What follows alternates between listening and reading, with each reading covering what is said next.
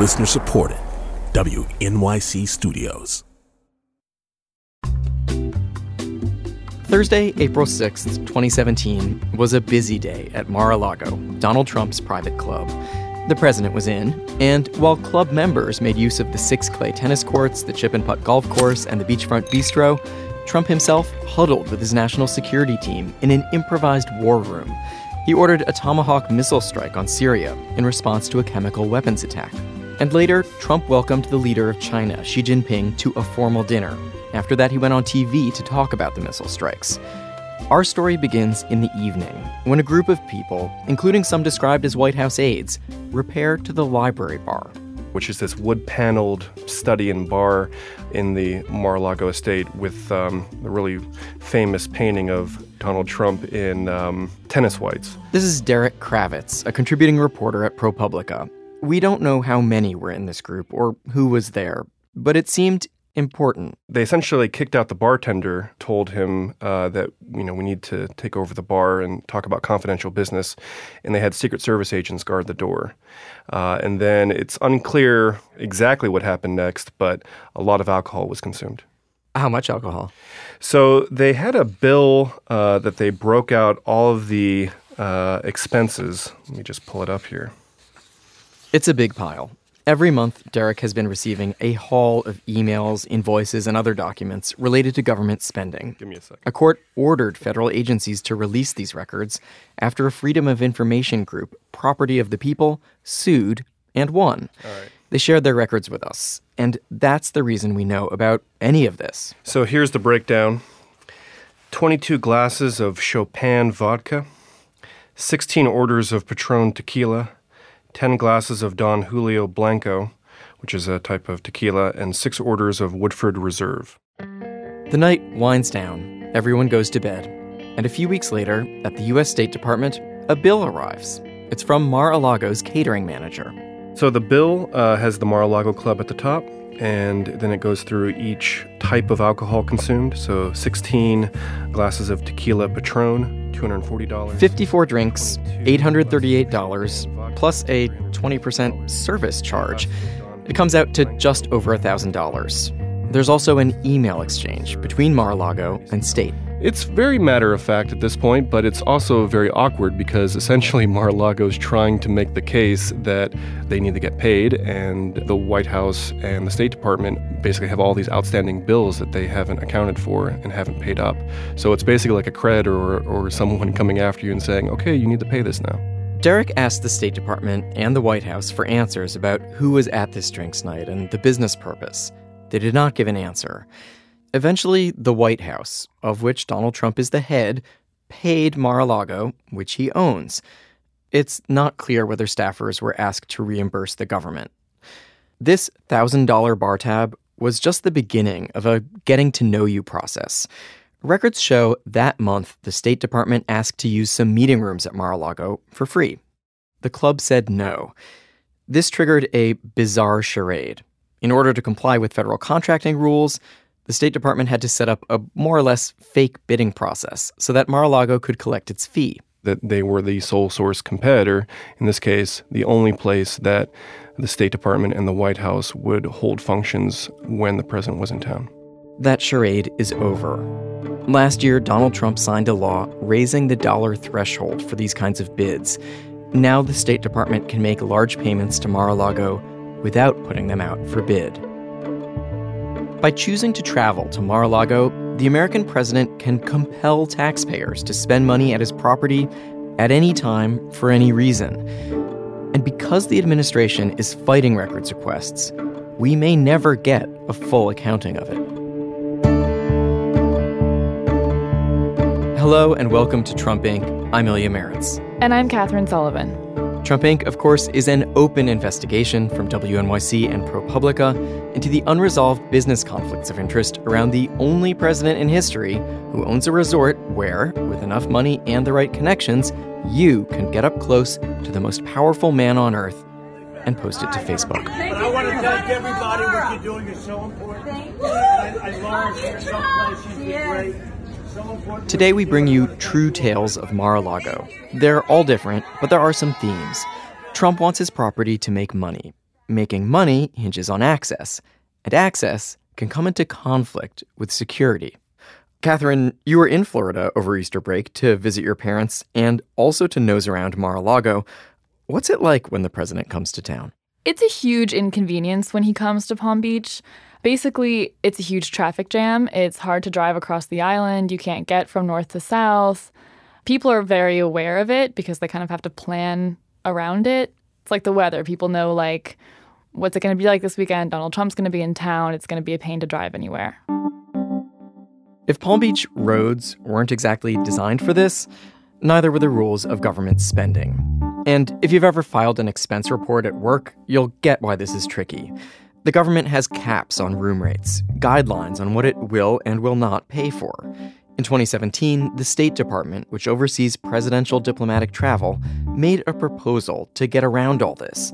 The department would pay a one-time flat fee to Mar-a-Lago to cover rooms, $200,000.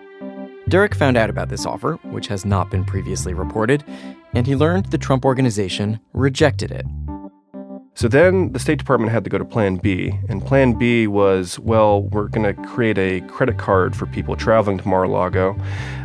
That's a little unusual, but they wanted a sort of a clean way of charging things. Wait, you're saying create a special credit card just for use at Mar-a-Lago? A special credit card just for use at Mar-a-Lago, specifically a Citibank travel card. And this would be for White House and federal staff traveling with the president to Florida. We have not seen an image of it, but it is a physical card. It's not entirely clear why the card was created, but maybe it's because the club is an expensive place for someone on a government salary, and especially if you're going to be charging your own account and seeking reimbursement later. No one wants to spend, $4,000 or $5,000 on their credit card. The State Department did not comment. According to the New York Times, Trump has spent more than 80 days at Mar-a-Lago, more than any of his other properties. This year, the Government Accountability Office found that 4 presidential trips to Mar-a-Lago cost $13.6 million, mostly paid for by the Departments of Defense and Homeland Security, which handle a lot of travel costs. Every time the government goes to the president's club, it spends money there. We don't know exactly how much.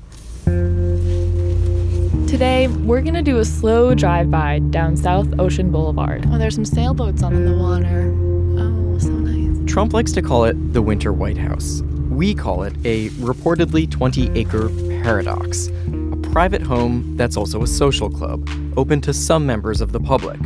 Much of what happens there is documented on Instagram and Facebook. But as we'll see later in this episode, one lawyer who's trying to get official visitor logs was told, forget about it. They said, well, we don't really have a system for clearing in visitors like we do at the White House. I pressed pretty hard because I found it rather incredible. In this episode, we'll see how this ad hoc system is coming under strain. Secret Service has a Chinese woman in custody tonight after she successfully crossed presidential security lines at Mar-a-Lago over the weekend. Last month, a Chinese national made her way past several layers of security at Mar-a-Lago, telling a variety of stories about why she was there. Law enforcement says she was carrying 4 cell phones, 1 laptop, 1 external hard drive, and 1 thumb drive containing malicious malware. She's now in jail, awaiting trial on charges of lying to a federal agent and entering a restricted area. Donald Trump did not seem concerned. And the end result is it was good. I think probably we'll see what happened, where she's from, who she is, but the result is they were able to get her. And she's now suffering the consequences of whatever it is she had in mind. But I would say I could not be happier with Secret Service. Secret Service has done... It's Donald Trump's club. The Secret Service is just the bouncer. Mar-a-Lago is different from a lot of other properties Donald Trump owns. For one, it's old, a historical landmark built in the 1920s. By a breakfast cereal heiress named Marjorie Merriweather Post. We are about to begin. Is this now correct? Are you all set up? Post sat for an interview in 1962.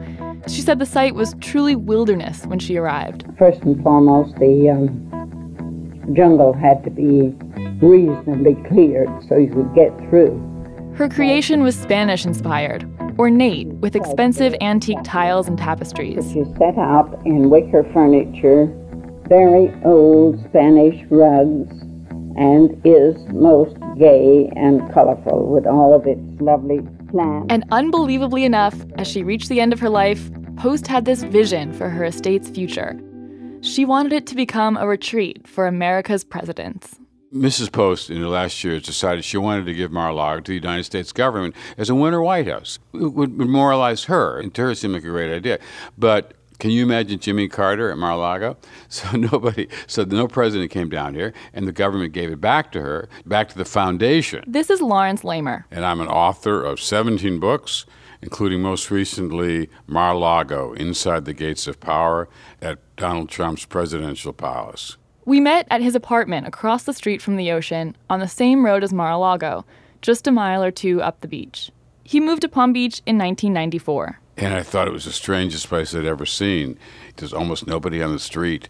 Everything is hidden behind hedges. I thought, what a bizarre place. I'll come here and write a book. Trump bought Mar-a-Lago in 1985. It had been sitting vacant for over a decade. The asking price was $20 million. Lamer writes that Trump bought it, with all its custom furnishings, for around $10 million, paid in cash with a secret loan from Chase Manhattan Bank. This is turning point number 1 in our history of Mar-a-Lago. A young and brash Donald Trump sets out to bring back its old splendor. Lamer knows. He's been there. Yeah, I would go often, yeah. I played tennis. I've been there, all kinds of events. Can you describe it? Oh, it's an exquisite place. I mean, it's one of the most, maybe the most beautiful place in America. Lamer has since been banned from Mar-a-Lago because of his book. And Trump did a wonderful job of restoring it. He didn't use his taste, which is mediocre at best. He stayed with what was already there, and he deserves a great credit for the way he keeps it. He keeps it perfect now. From the beginning, Mar-a-Lago is costly. Marjorie Merriweather Post had a staff of 39 just to run the household. And around this time, in the 90s, Trump is running into serious financial trouble. A lawyer in Palm Beach gives him the idea to turn his palatial estate into a moneymaker. In 1995, Mar-a-Lago opens as a private club, turning point number 2. Trump busts the stuffy norms of Palm Beach, where clubs have restrictive rules of entry and conduct. At Mar-a-Lago, it's money that gets you in the door. Everybody who comes to this island changed to become part of it, to be accepted. He didn't do that. He was his own person. You know, he'd bring in these models, he'd do all these crazy wild parties. Nobody had done that before. I mean, it just outraged Palm Beach. That's Donald Trump. For good or bad, that's Donald Trump. Charity galas, the bread and butter of Palm Beach social life, start moving their events to Mar-a-Lago's small ballroom. But then he wanted to have the biggest ballroom on the island, to have the biggest events. So he built this incredible ballroom for $40 million. And to you and I would probably say, what a waste, what a waste. But it works. These people come, they just come and line up to get in there, do anything to get in there. What's the name of it? How can you ask? It's the Donald Trump Ballroom. The ballroom is big business for the club. The Washington Post reports that events at Mar-a-Lago can bring in up to $275,000 in revenue in just one night. And then, turning point number 3. Marjorie Merriweather Post's wish comes true. Donald Trump's home here in Palm Beach is quickly earning the title Winter White House. Mr. Trump has spent the past 20 Thanksgivings here. But now, as president-elect, everything is different. Right after Trump is inaugurated, membership fees double to $200,000. For the first time, the owner of the place seems maybe to matter more than the amenities. People are getting in there because they want to get close to Trump. It's a different place now. It's not as interesting. Nothing about it is as good as it was. The food is not as good. Nothing is as good. Still, Palm Beach society and Donald Trump are in sync. It really is the Winter White House. Now for turning point number 4. In August 2017, Donald Trump weighs in on the neo-Nazi march in Charlottesville. But you also had people that were very fine people on both sides. The biggest charities that have been mainstays at the club for decades cancel their events. The Red Cross, the Palm Beach Zoo, the Salvation Army, the American Cancer Society. More than 20 charities pull out. For the first time in years, Mar-a-Lago's calendar is wide open.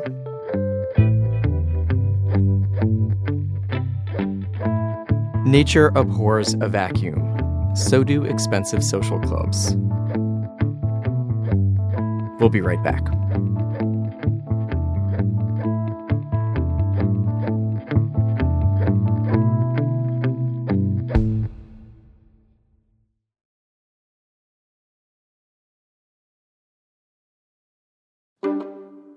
We're back.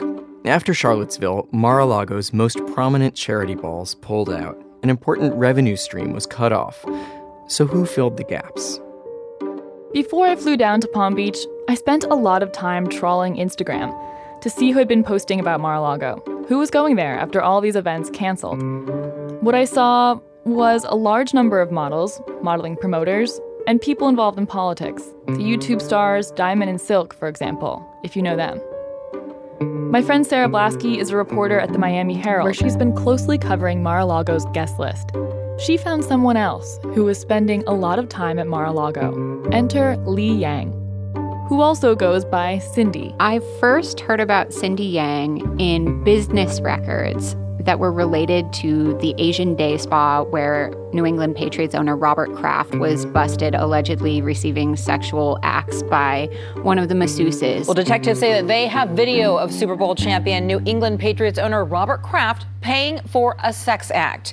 Police in Florida say he made 2 different visits to an illicit massage parlor called Orchids of Asia Day Spa.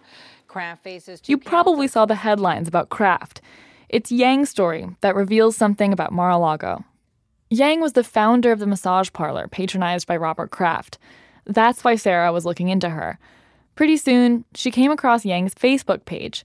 At the top was Cindy Yang, pictured with Donald Trump at the Trump International Golf Course watching the Super Bowl. And so that's kind of where this whole thing started. It was an accident. More pictures. Working backwards, you could see her social climbing the world of Florida GOP in a short span of time.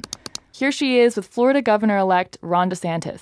There's Governor turned Senator Rick Scott, Transportation Secretary Elaine Chao, Don Jr. and Eric Trump. Furthermore, she had a website where she would also post these photos. And on that website, she marketed her ability to gain access to the president to overseas Chinese business people. If you want to go to Mar-a-Lago, there are 3 ways you can do it. Number 1, you can become a member.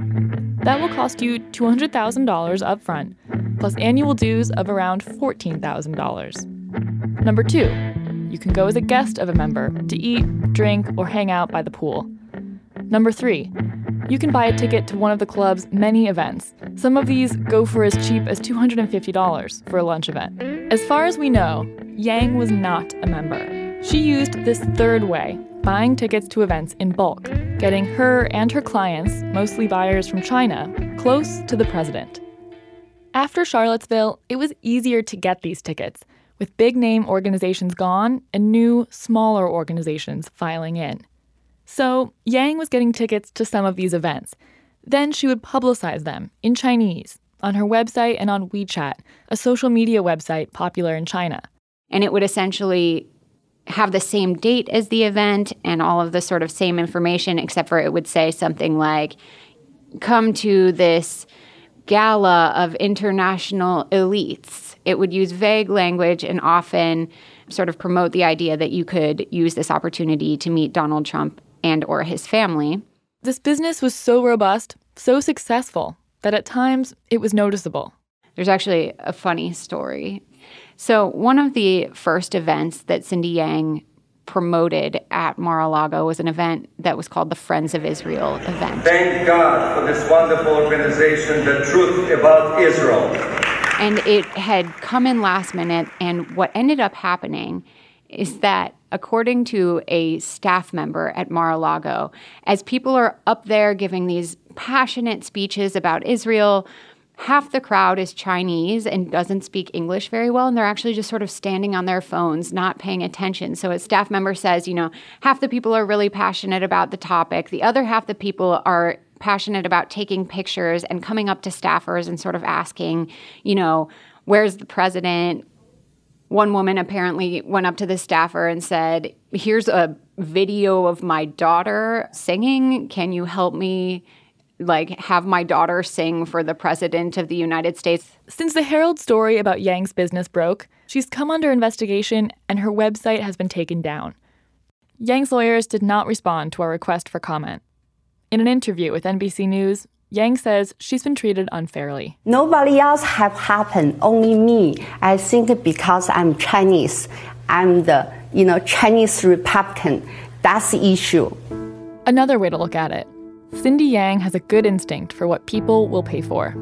And this idea that there is a tourism industry centered around President Donald Trump selling specifically Chinese business people mostly access to a United States president is something very specific that we didn't know about before. This product has a market. In fact, it has a secondary market.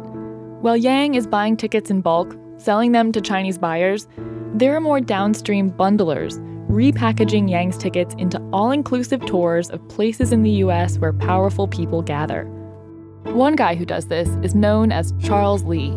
So Charles Lee might promote a tour that would include a stop at Wall Street in New York, and then they would fly to D.C. and see the Capitol the next day, and then the following day the trip would end at Mar-a-Lago at one of these events that Cindy Yang had been promoting. One trip featured on Yang's website shows her and others at a Department of Commerce event where Secretary Wilbur Ross was speaking. Get to travel in a Mercedes-Benz and eat at nice restaurants and that kind of thing. So yeah, it's like an all-inclusive business diplomacy travel package. Here's where things take another strange turn. On March 30th of this year, Yujing Zhang, a 33-year-old Chinese national, was arrested trying to go into Mar-a-Lago by Secret Service, and she told them that she was going to this event. Safari Night 2019. She didn't call it that, but that was the event she had paid to attend. Safari Night 2019 was a fundraiser that Yang and Charles Lee were both promoting on their websites. Zhang had bought her ticket from Lee. The event had been canceled. Zhang knew about the cancellation, but showed up anyway, with a different story about why she was there. I wanted to see how far Zhang got with my own eyes. Here I go. So I went to Mar-a-Lago. The flag is huge. The grass is really nice. Trump was scheduled to arrive the next day. The front gates were wide open. Here comes somebody. Hi, I'm a reporter, and I'm wondering if I can speak to the head of... I didn't get too far. About 3/4 up the driveway, I was told to leave. Zhang got much further. According to the government's criminal complaint, on her way into the club's reception area, she passed 7 restricted access warning signs, 5 Secret Service agents, 1 Mar-a-Lago manager, 1 Mar-a-Lago security officer, and 1 magnetometer, like a metal detector. Eventually, she was stopped by the receptionist. You are also charged with entering or remaining in a restricted building or grounds. Zhang's initial court appearance was on April 1st.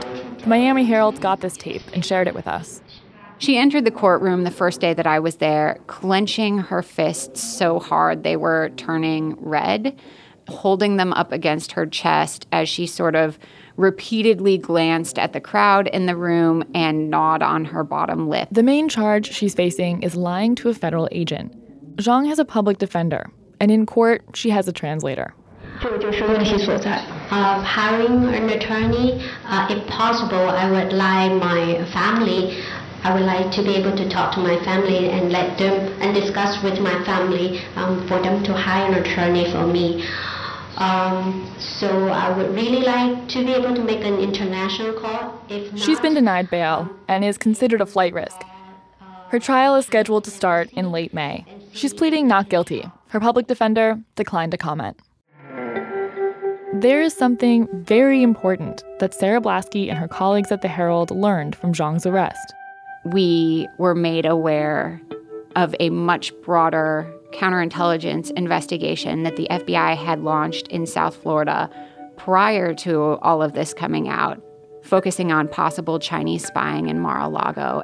And certainly Cindy Yang's business of selling access through Mar-a-Lago is now a focus of that broader investigation. To be clear, neither Yang nor Zhang have been charged with spying. When asked for comment, the White House referred us to the Secret Service. The Secret Service said it does not determine who is permitted to enter the club, but it does do physical screenings. Blasky says there's no evidence Donald Trump knew what was going on or approved of it. But one of the things that has been raised by experts that I think is worth mentioning is that the fact that Donald Trump still owns Mar-a-Lago gives him a financial interest in letting people in, which is sometimes sort of counterposed to a national security interest, or maybe counterposed is not the right part, but it sort of creates a tension with national security, because on the one hand, national security interests might say, let's keep everyone away from the president. On the other hand, in this particular case, which is unique to this particular president, he financially benefits from more people coming into his club.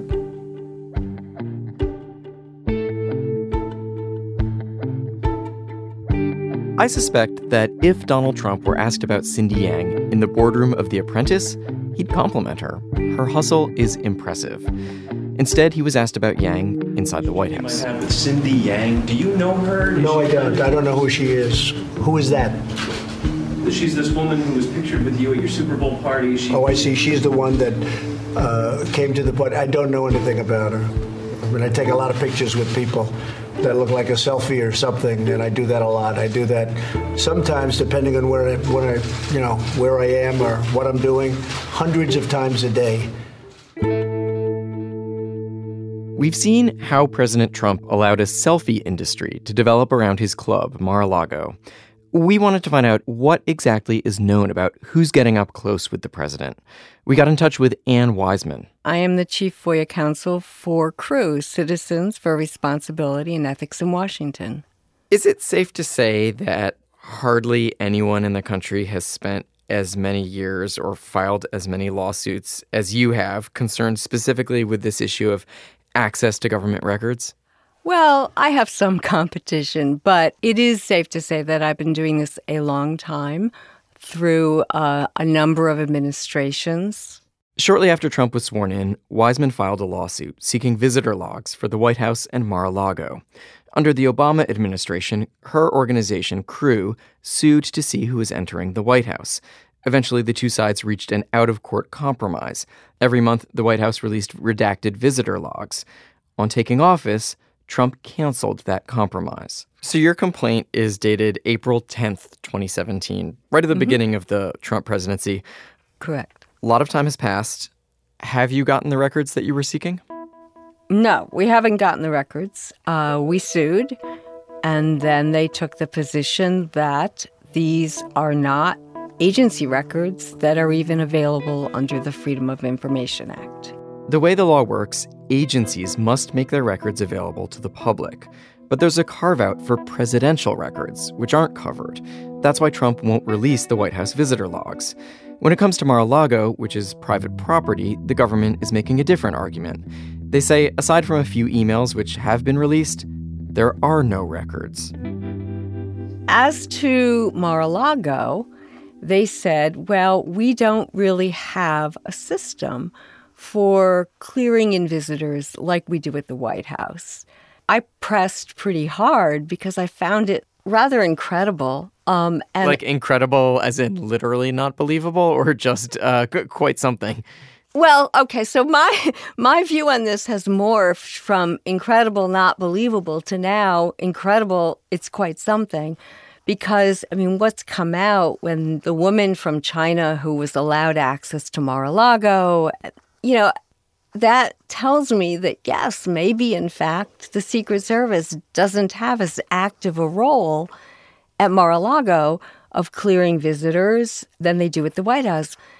The explanation I've come up with, and again, this is just me trying to piece together the dots, is that I don't think the president wants a greater security presence at Mar-a-Lago because the job of the Secret Service is to limit access to the president. And what the president is selling in part at Mar-a-Lago is access. And that's what people are buying. It's useful to compare security at the club with security at the White House. Wiseman has been there a number of times. When you enter that space, you have to have had a criminal background check before you go in. There's a whole screening process. It's monitored what entrance you come in. It's monitored when you leave, where you departed from. You're given certain passes, and depending on the kind of pass you get, that dictates where you can and cannot go. So there's a fairly intense security system. And it really makes no sense why there isn't something comparable at Mar-a-Lago. The courts have never before had to decide what the public gets to know about who's visiting a private business owned by a U.S. president. Last year, a district court ruled against Wiseman and crew on making the White House and Mar-a-Lago logs public. It's now on appeal. Wiseman says the case could be about much more than those logs. Trump administration lawyers are talking about agency records that include White House information. And the government has argued that that information, because it says something about the president, is a presidential record. And if you think about that proposition, it has some enormous ramifications because the president functions through all of the agencies. And agencies have lots of information that you could characterize as in some way about the president's policies, what the president has directed. If courts accept the view that all of that information, because it's about the president, that information is no longer accessible to the public, I think it will be like a huge curtain that will come down on our government and the ability of the public to know what's going on. You're saying this could actually go much further than the specific records you're seeking. Exactly.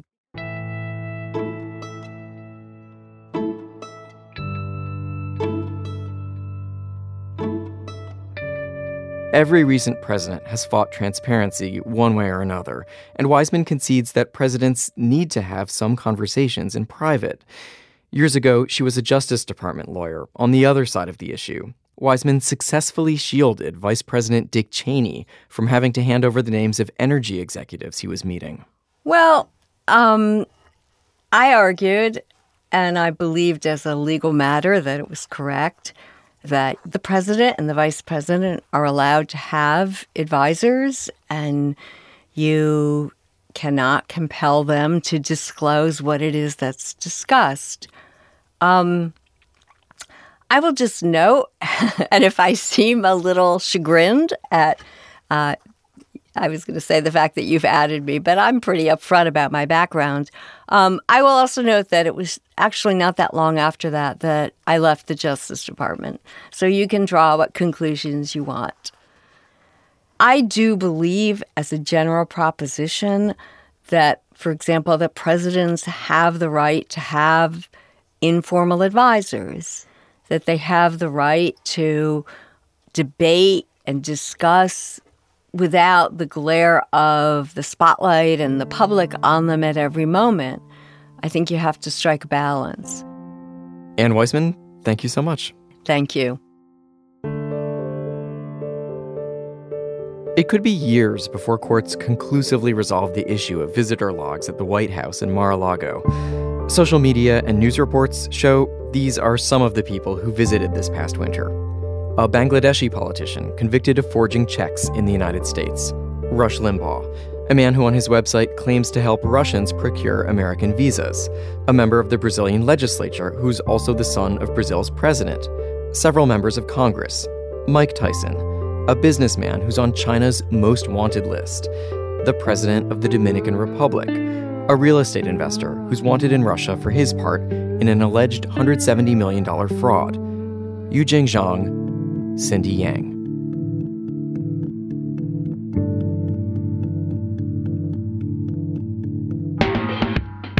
Coming up on Trump Inc., we're taking a close look at the Consumer Financial Protection Bureau, the agency that was created in the wake of the Great Recession to regulate companies that offer things like mortgages, credit cards, student loans, and payday loans. We're hoping to hear from people who have interacted with the Bureau in recent weeks. Maybe you filed a complaint against a debt collector or a credit card company. Or maybe you work for a company that's being investigated by the Bureau. We want to know what happened to your case. We also want to hear from people who work at the Bureau and who have left recently. If that's you, please reach out to us online at propublica.org/CFPB. That's propublica.org/CFPB. And always, if you have other hot tips, you can send them to tips@trumpincpodcast.org. Thank you. Trump Inc. is produced by Meg Kramer. Associate producer is Alice Wilder. Bill Moss is the technical director. Editing by Charlie Herman, Eric Umansky, Nick Varshover, and Robin Fields.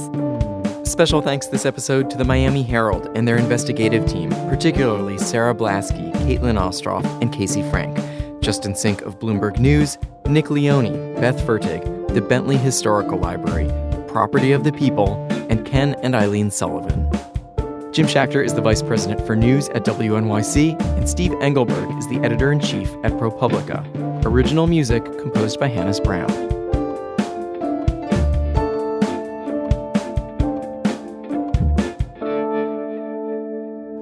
Well, I think Mar-a-Lago is certainly the most spectacular state in the United States. And interestingly, when Prince Charles came to Palm Beach, he came to play polo and to see Mar-a-Lago. And the first thing he did is see Mar-a-Lago. And I say, you may be the only person I know that has a house that's nicer than this, meaning Buckingham Palace. And he said, well, I'm not so sure about that.